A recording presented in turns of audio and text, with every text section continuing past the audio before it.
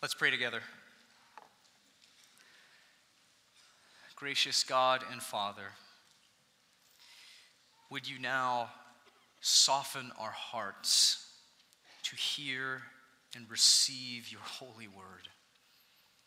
Would you open our ears to hear it in such a way that it penetrates the deepest part of who we are and affects by your Spirit lasting and meaningful and Christ-exalting change for his glory and for your name's sake.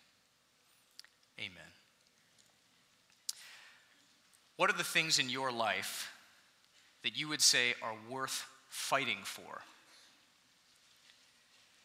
The things that rouse you from apathy to action. What's worth fighting for to you? I know for some of us, it might be a favorite nonprofit organization or a good cause. I know some of you right now are raising some funds for Pregnancy Help Center. Their Walk for Life is coming up here soon. Similarly, others of you are helping the Mahoning Valley Rescue Mission and their Move Our Mission campaign. Both of those extremely worthy causes, very much worth fighting for. Here's one I know I'm sure none of you have gotten caught up in, but one that I've observed from time to time, and that is a hearty debate over a social or political issue on Facebook. I've never seen when someone posts either a left or right-leaning article, any of you now gear up, or someone takes a jab at maybe your favorite politician. I've never seen any of you come off the top rope to contend for your favorite, maybe once or twice. Or something maybe that's a little bit more close to home. How about a child or your children? Maybe you have previously or currently one of your children or grandchildren maybe is struggling academically or socially. Maybe they've suffered at the hands of a bully.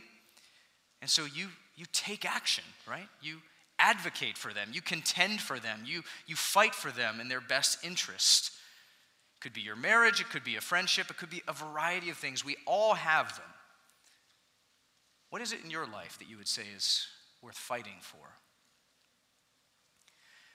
That's really the big question that we bring to the scriptures this morning. What's the thing? What's the thing? Is there such a thing? Such a noble cause of immeasurable value that is worth contending for? In fact, to get the answer this morning, I feel compelled that we need to study an entire book of the Bible to get the answer. So I figure after about 3 or 4 hours, we should probably be pretty dialed in to what that great noble cause is. No, somebody's excited. Only one of you will stick around for that. Thankfully, we explore a small but powerful little book of the Bible to try to find the answer to that big question. So would you join me then in the book of Jude? The book of Jude's on page 1027 if you're going to use a Pew Bible.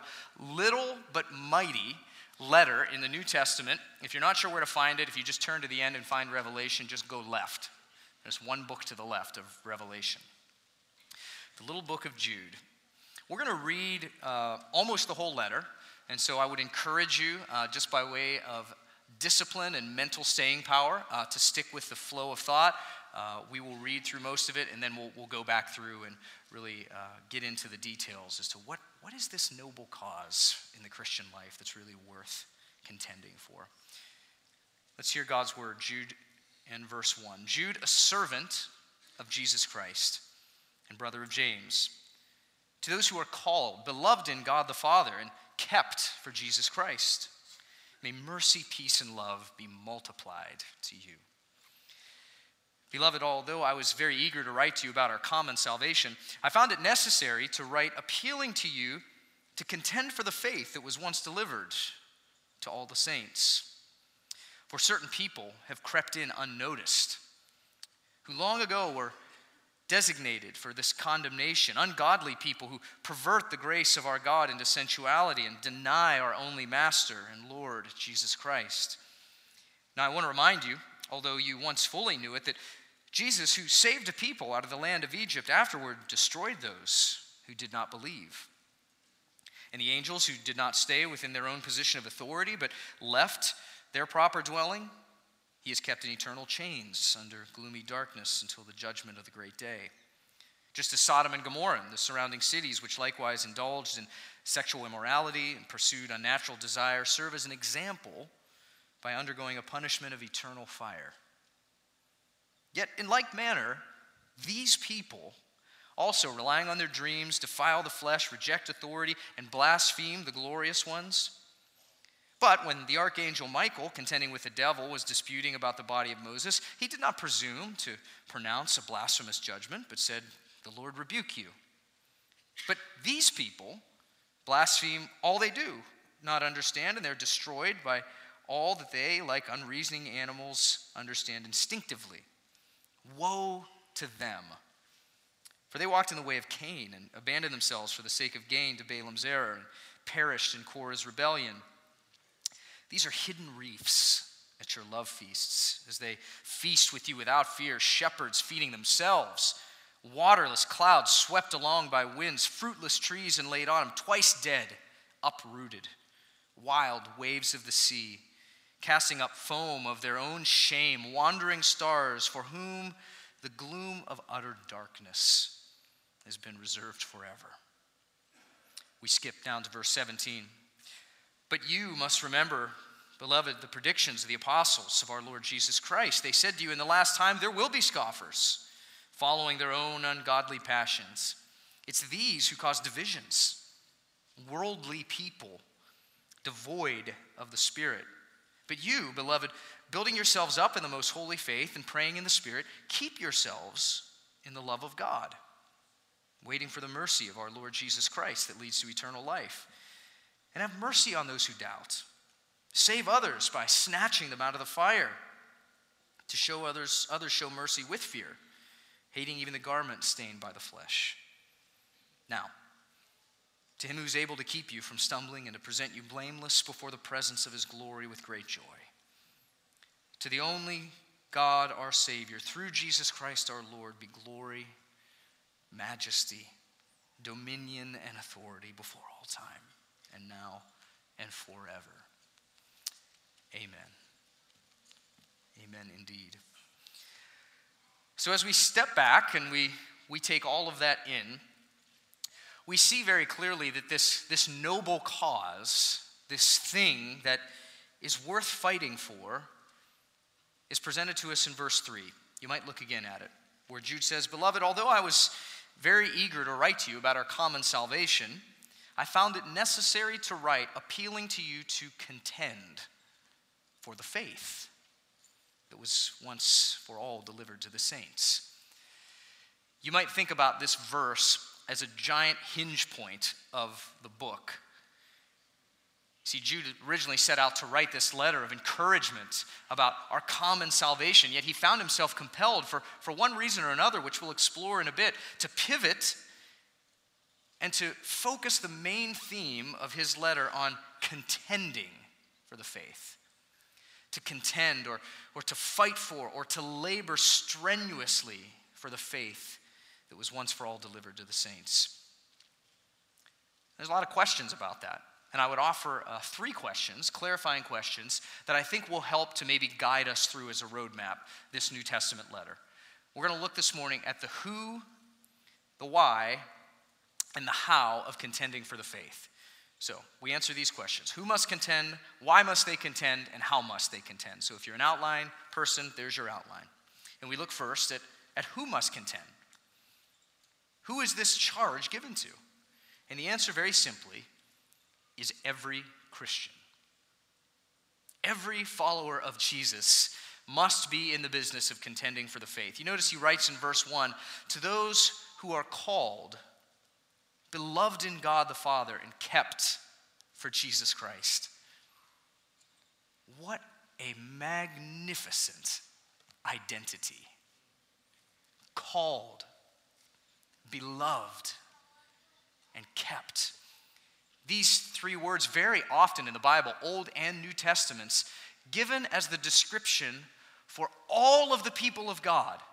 Not just one subgroup or another, but to all of the people that God has made his own. And we would benefit from touching very briefly on each of these words. First, we have called. This is that that powerful, effectual call that God extends to people that results in their turning from sin to Jesus. It's a call that regenerates or brings the dead heart to new life, and it enables faith and a desire to follow Jesus as Lord. That is called. Next is beloved. And I love this because this isn't just kind of a general love that God has for the world or for all people, and certainly he has that love. But here we're talking about the particular love, the special kind of covenant love that God extends to his own people, to those whom he makes his children and calls into fellowship with his Son. And then thirdly, we have this word kept. So we have called, beloved, and kept. So not only does God effectually call people to himself and make them his beloved possession, he secures that relationship by keeping them, by giving an identity of safety and security and assurance. We hear the words of Jesus in the back of our minds, perhaps from John 10, where he says, "My Father who has given my sheep to me is greater than all, and no one is able to snatch them out of the Father's hand." Think deeply about those three words that form the Christian identity. And as you think about that identity of those who are called, beloved, and kept, we hear Jude's all-points bulletin calling all Christians to contend. No bystanders, no bench warmers, all. And one of the most meaningful summers I've ever had in all my life was a few years ago when I helped to coach my son Topher's baseball team.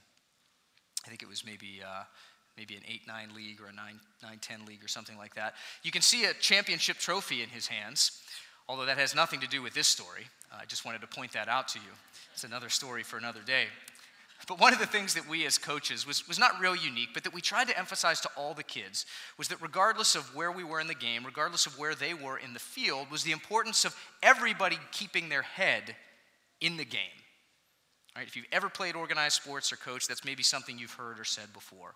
Whether they were in the infield, the outfield, right field, shortstop, even everybody had to do a little round on the bench. Even if you were sitting on the bench, there was a role for you to play in the game. And every now and then, we'd have to slap the cage and remind everybody to keep their heads in the game. This is not that unlike what Jude is doing at the beginning of his letter. He's slapping the cage and he's saying, folks, something urgent is happening that demands your attention. The business of contending for the faith, and everyone is invited to the party.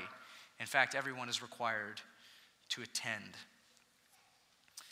I wonder if some of us here this morning are glued to the ministry bench, totally disengaged from gospel work and the work of contending. That glue that keeps us stuck to the bench takes many forms, doesn't it? It might be apathy or laziness or busyness, just don't have time, or maybe just kind of a straight up unwillingness. You know, the pastors and the elders and the Sunday school teachers will handle that. I mean, this is why I give, so that they can just take care of that. And while it's true, we know as we read the New Testament that the pastors and elders and leaders have a unique part in contending for the faith. Here Jude is not writing to the elders of the church. He's not addressing, as Paul did in Acts chapter 20, only the leaders of the church. He's calling all Christians. Maybe it's kind of a spiritual insecurity that has you stuck on the bench. You know, I think about those three words, beloved and called and kept. And for some of you, it may just be this morning as simple as remembering who God has made you in Christ. To not be paralyzed by spiritual insecurity, but to remember that you are beloved and you are called and you are kept in Christ. And so we get to work, don't we? And yet it's not really enough to just answer the who of contending, right? We also need to ask some other questions. For example, why? Why is this such a big deal in the first place? And this happens to be the next question that Jude himself addresses. Why must we contend? Well, quite simply, it's the value of the gospel and the vices of its enemies. So this combination of the value of the gospel and the vices of its enemies. First, the immeasurable value of the unchanging gospel that we see in verse 3. And we see it, interestingly, in the description that he gives of the faith. So he calls all Christians to contend for the faith, look at it in verse 3, that was once delivered to all the saints. Now that is a really important and interesting description. Because if you're like me, so oftentimes when you hear the word faith, you think about the personal faith that we place in the person of Jesus for salvation, right? And that's right. That's biblical. But that's actually not what Jude is talking about here. Here Jude is talking about a kind of fixed objective faith, more so than he's talking about a personal subjective faith in Jesus. Dick Lucas, who's a longtime pastor, Bible teacher, offers, I think, a helpful clarification here. He says the faith is those things which we believe rather than the fact that we believe them. In other words, he says the simple Christian truths which have been seen as the gospel, that saves. And so thinking about the faith that was once for all delivered to the saints in this capacity, we realize very quickly how immeasurably valuable it is. I mean, this is the same gospel that Paul in Romans 1 calls the power of God for salvation.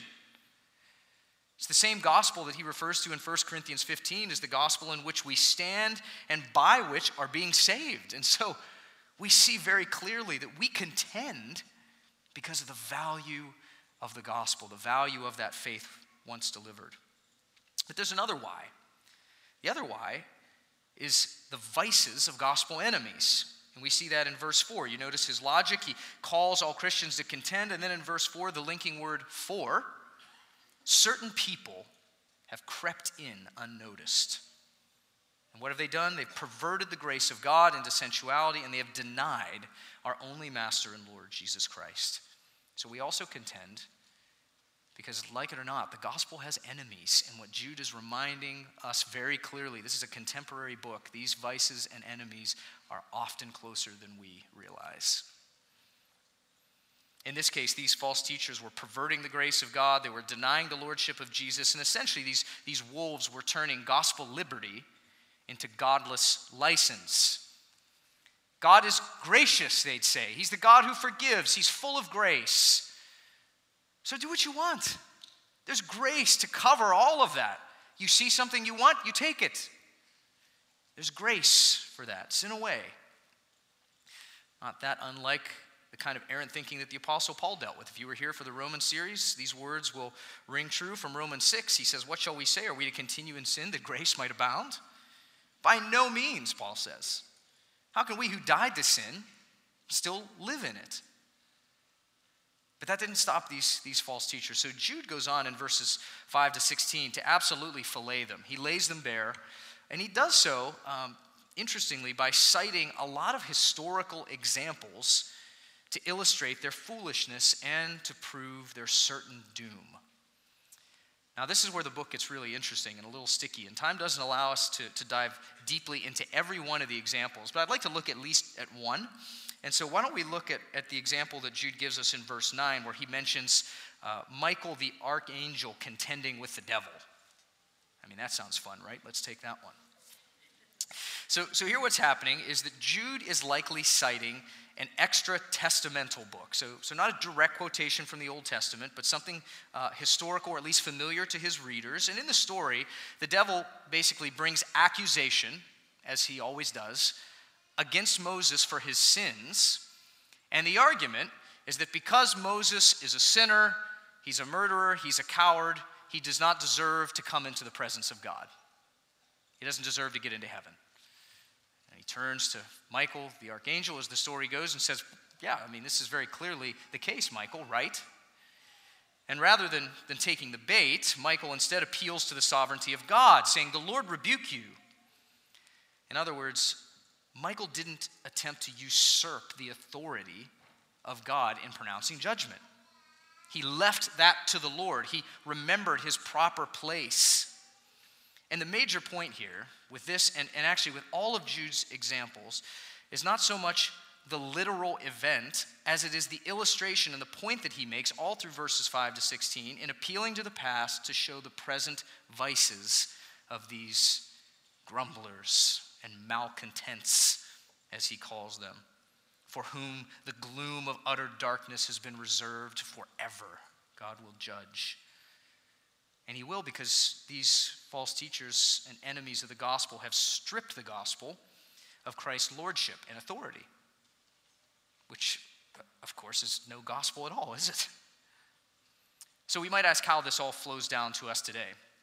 There's a lot to unpack there. And I think there's just a couple, I'll mention just a couple simple points of application that we can consider. The first is that we just need to be on the lookout for false teachers. And the reason is because of that little chilling phrase in verse 4. It's the phrase, crept in. Did you catch it? For certain people have crept in unnoticed. You see, typically a false teacher is not going to walk through the doors and announce himself or herself as a false teacher. They creep in. So we have to be on guard and look for a lot of the warning signs that Jude gives us here. They're shepherding themselves. They're greedy. They're rejecting authority. They're godless. They're immoral people. Second, I think similarly, we've just got to grow in our discernment about what we're allowing to teach us, both inside and outside the church. I mean, we are constantly in the information age being taught by our culture, we're being taught by the articles we read, and so I think it's good to take inventory from time to time as to who our masters and teachers really are. And believe it or not, we actually have to discern the iTunes top 10 religion podcasts. Believe it or not, we actually have to discern the best-selling Christian books in America. It's good for us to remember that those things which are denying so many of the essential aspects of the gospel, perverting the grace of God, denying the lordship of Jesus, are really just masquerading as helpful resources or even Christian resources. Thirdly, and this is very simple, I think we've just got to be careful to avoid the very sins of these false teachers themselves. You know, of leveraging the grace of God as a license for sin, cheapening the grace of God. Dietrich Bonhoeffer says, cheap grace is the preaching of forgiveness without requiring repentance. Costly grace, and I love this, is the kingly rule of Christ, for whose sake a man will pluck out the eye, which causes him to stumble. And that's exactly right, isn't it? I mean, the heart of the gospel, the essence of the gospel is the supreme lordship of the risen Christ. If you've been here the last few weeks, we've heard of his glorious return. And if he is who he said he was, and if he is the risen king, then he actually is the one who gets to establish the priorities for our life and the agenda for our life. He gets the final say. We don't. And so you might be here and you say, Chris, that's fine. I would never explicitly deny the orthodox truths of the lordship and the divinity of Jesus, and that may be true enough, but I wonder if we're allowing that lordship to leak down into all the nooks and crannies of life. You know, sometimes I say this by way of personal confession. I just need to grow in stepping back and asking the Master Jesus what he thinks about how I'm spending my time or my money or what I'm giving my affections to. You might even carve out some time to talk to the Lord about that this week. And I pray that the lordship of Jesus would just swell in your life and in your family. So this is the why. And we have the who, right? All Christians must contend because of the great value of the gospel, the vices of its enemies, but there is a huge question that remains unanswered to this point. All the pragmatists in the room say amen. How? How do we do it? A lot of talk about contending for the faith, but how do we do it? We might summarize it simply in this last section as looking in, looking out, and looking up.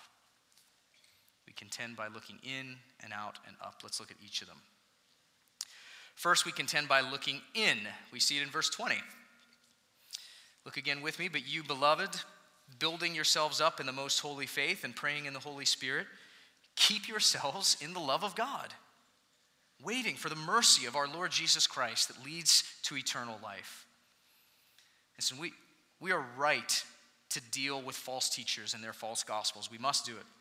But here Jude reminds us that contending for the faith also requires a healthy layer of honest self-care, a looking inward The primary imperative we catch here is in verse 21, keep yourselves in the love of God. The love of God. And we already heard at the beginning of this letter, right, that we, the people of God, are beloved by him, that God has set his saving affection on us. And now, interestingly, we're told to keep ourselves in that great love.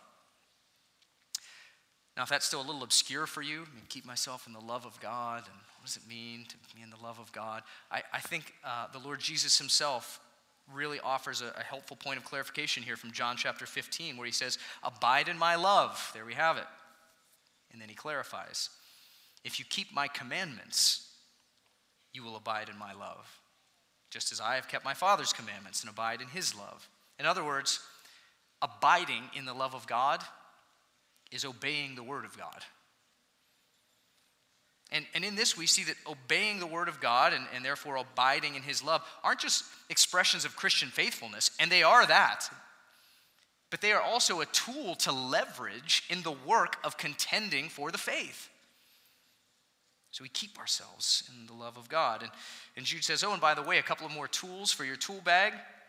You keep yourselves in the love of God, and as you're doing that, verse 20, you're to build yourselves up in your most holy faith.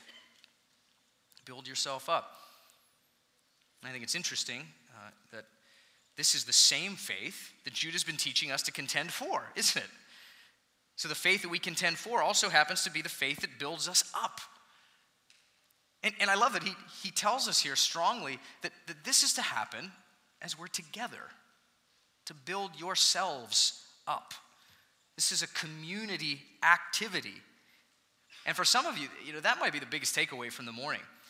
The reason that you very often feel like the bug and not the windshield in the Christian life is because you're flying all by yourself.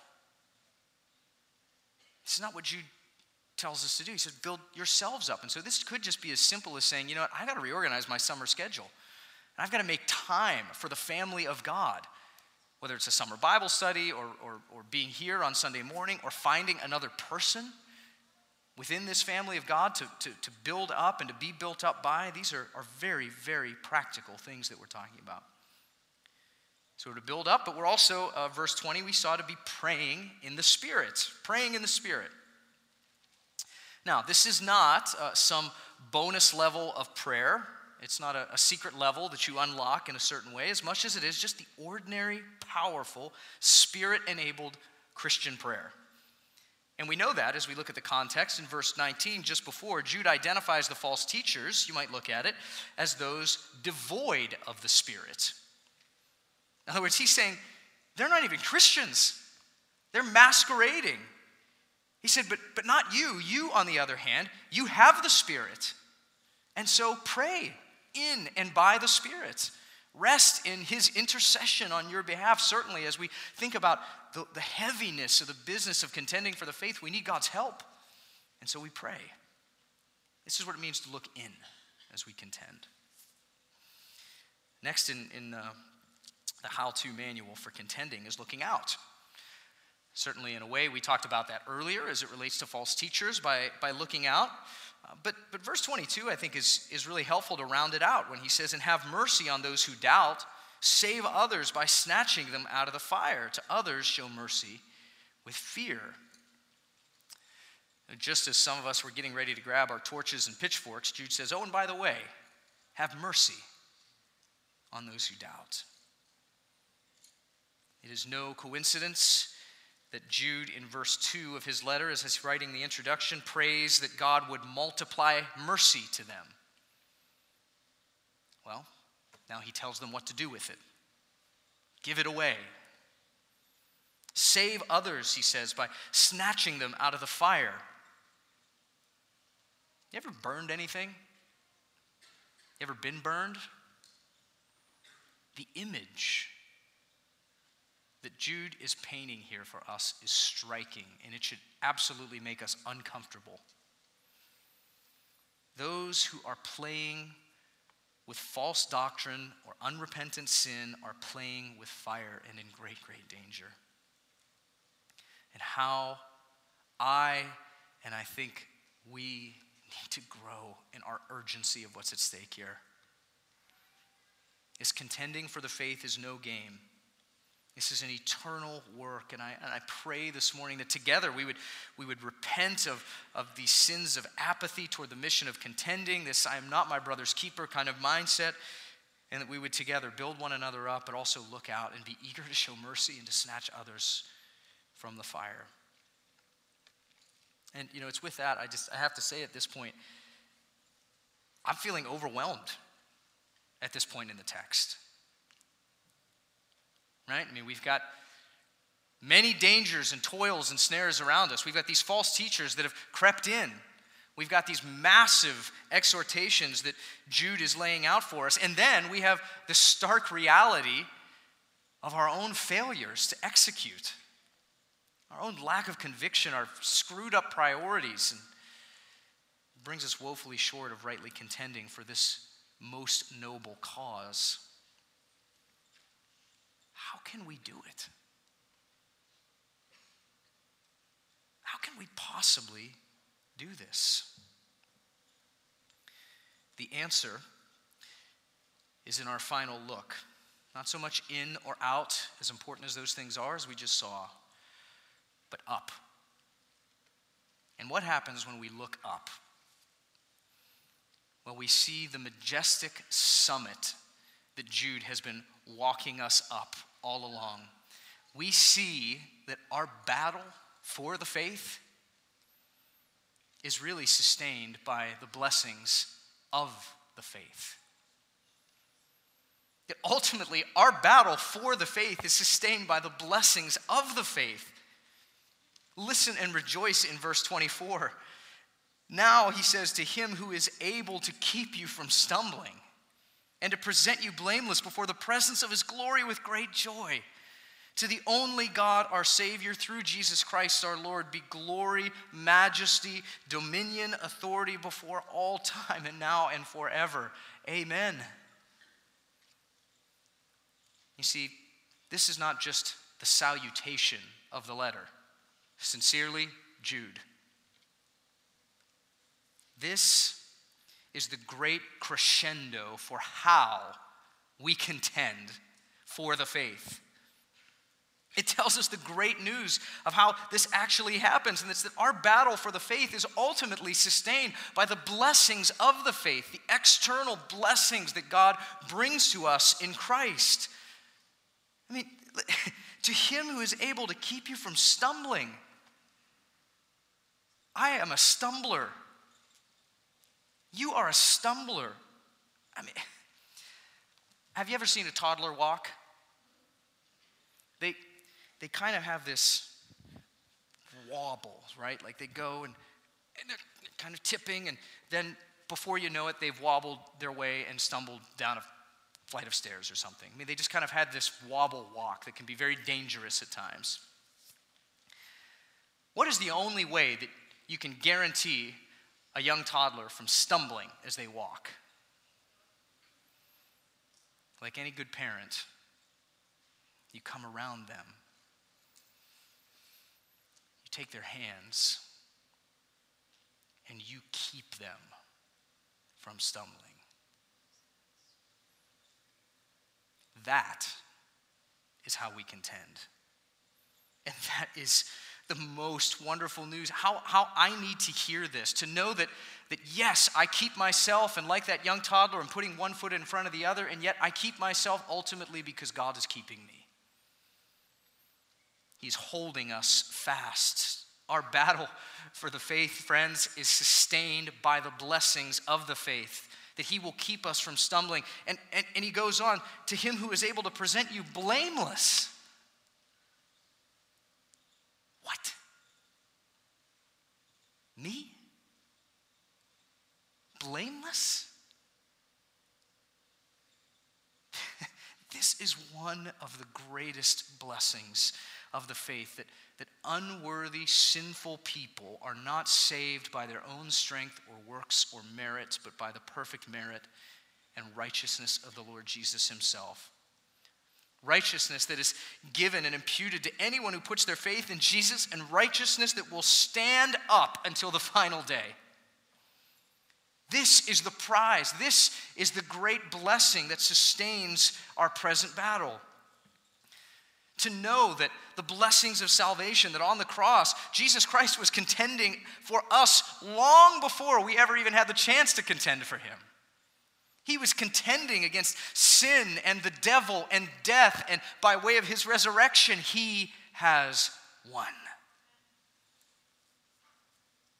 And that blessing, that sustaining blessing, is what propels us forward. And it is good news that our battle for the faith truly is sustained by the blessings of the faith. You know, it's interesting that Jude started out his letter by saying that his original intention was to write a letter of encouragement about our common salvation. You might remember it from back in verse 3. You know, I wonder if Jude didn't get there after all. Because indeed, our battle for the faith is sustained by the great and glorious blessings of the faith. Now to him who is able to keep you from stumbling and present you blameless to the only God, our Savior, through Jesus Christ, our Lord, be glory, majesty, dominion, and authority before all time and now and forever. Our battle for the faith is sustained by the blessings of the faith. Please pray with me. Gracious Father, we are thankful for the way in which you lavish the blessings of salvations on us. And that is such good news as we think about the many dangers and toils and snares around us. And we are thankful, as the old song says, grace has brought me safe thus far, and grace will lead me home. This is your staying power that you give to us. And I pray that in light of that staying power, in light of those glorious gospel blessings, the privilege of being a Christian, that we would be fueled along for the work, that we would look in and grow in our deference to the lordship of Jesus Christ, our Master, that we would be aware as we look out for those toils and snares, that we would be eager to contend in the sense of snatching others from the fire. You will deepen our conviction in that area.